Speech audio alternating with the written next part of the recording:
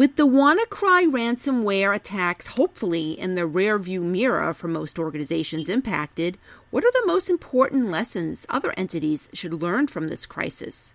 I'm Marianne Kolbasuk-McGee, Executive Editor of Information Security Media Group. Today I'm speaking with security expert Doug Copley, a former healthcare CISO and Chief Privacy Officer. Doug will be speaking to us about some of the critical lessons that healthcare entities, as well as other organizations in other sectors, should learn from the recent WannaCry attacks.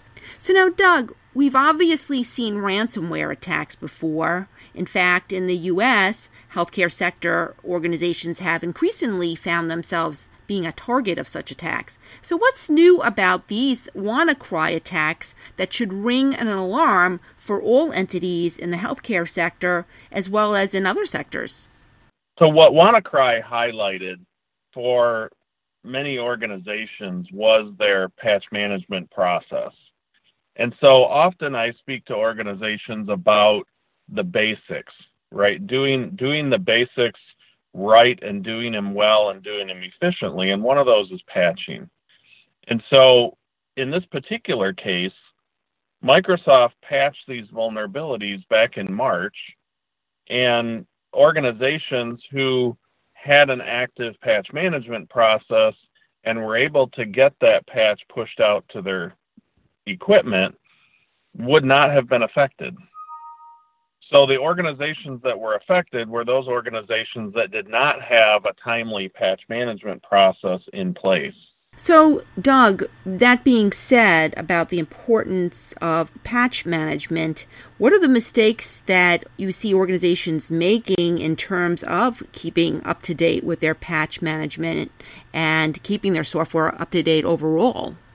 So one of the challenges organizations have is the frequency of patching, but it's also of getting the right information on the vulnerabilities. And in the case of WannaCry, it's having processes in place to communicate with industry sharing groups like the multi-state ISOC or the National Healthcare ISOC so that you're getting timely information. So in this case, the patch was released in plenty of time for organizations to recognize and implement it. But even in the case where for organizations that found themselves in the situation that they did not get their patches released in time, that active communication with the ISOCs is critical because what it would have allowed them to do was understand how that malware was functioning. And there were a couple options that organizations could have taken, or a couple paths they could have taken to stop the malware from actually activating. So one of those options were to create what's referred to as a DNS sinkhole. So this malware reached out to a specific domain, and if it found it, it wouldn't execute. So organizations could have set up their internal DNS to point that to a web server in their environment so that the malware wouldn't have activated. The other thing that they could have done is set registry keys on all of their equipment because it was also checking for the existence of a registry key. So it's not just the patch management itself, but it's having that data feed, that information from the ISOCs or from industry groups to give them the timely information on how they can mitigate the risk, even if they've already been impacted, or even if the malware has already entered their environment. So now, Doug, it's also been reported that a handful of U.S. hospitals using Windows-based medical devices were also impacted by WannaCry. What's your advice to healthcare entities regarding their medical devices being vulnerable to ransomware, especially if these devices are running legacy software like XP, which is not normally updated, although Microsoft did issue a special patch this time around? Well, as you know, Marianne, medical devices are a challenge in themselves in that oftentimes organizations do not have the ability to patch them for one reason or another. And so the best advice is to restrict the capabilities from a networking standpoint of these devices. Because after all, WannaCry was a worm.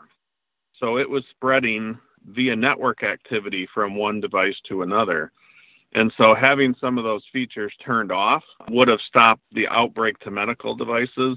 The other thing I advise organizations in healthcare is to segregate those medical devices from the rest of the network. So even if stuff is circulating in the main part of the network, that it would not have a path to get to the medical devices. So, Doug, a lot of organizations seem to be taken off guard with WannaCry. Is this the first time we've actually seen something like this hit organizations? Interestingly, Marianne, it's not.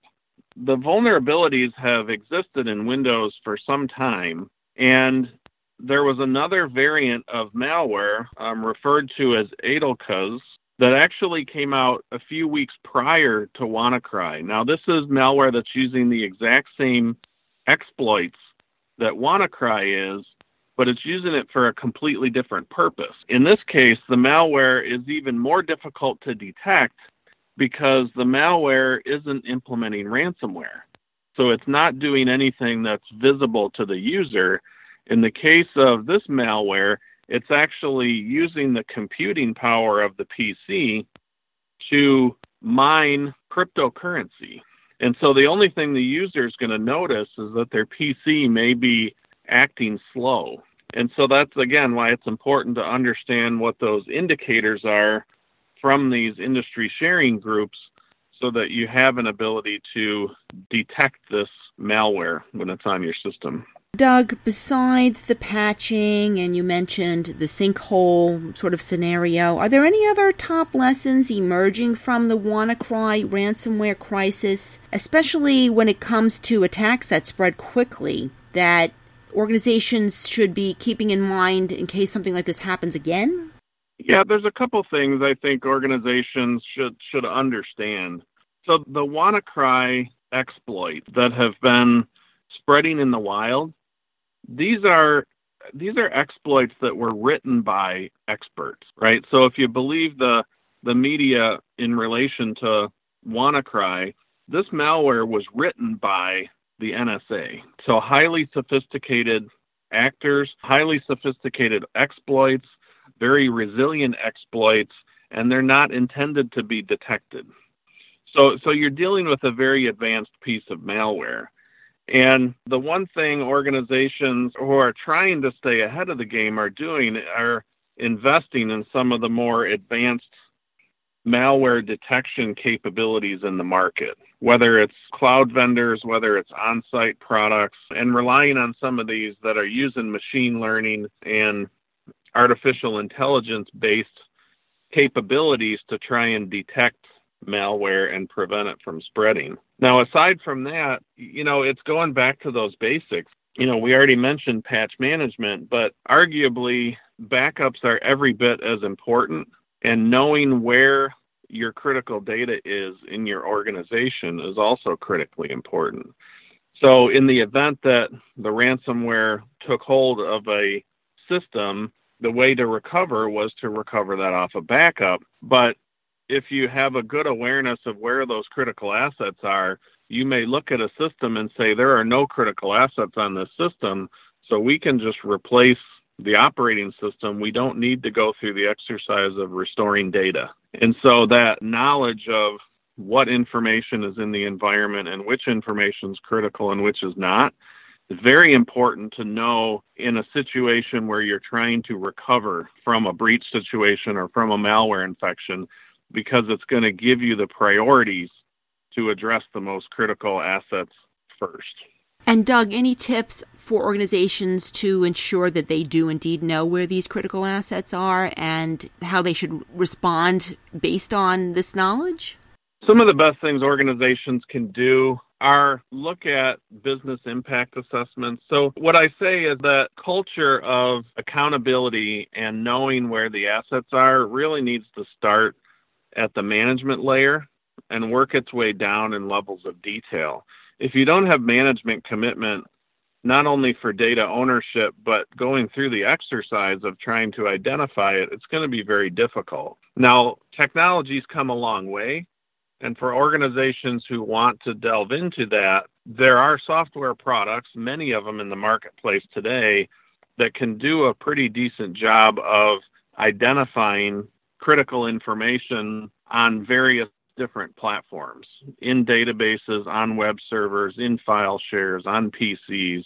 But the organization still has the responsibility to identify what critical information is.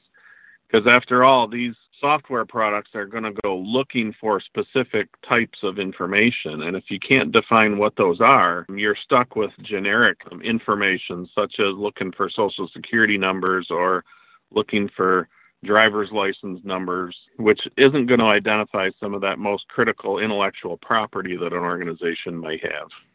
Thanks, Doug. I've been speaking to Doug Copley. I'm Marianne Kolbasuk-McGee of Information Security Media Group. Thanks for listening.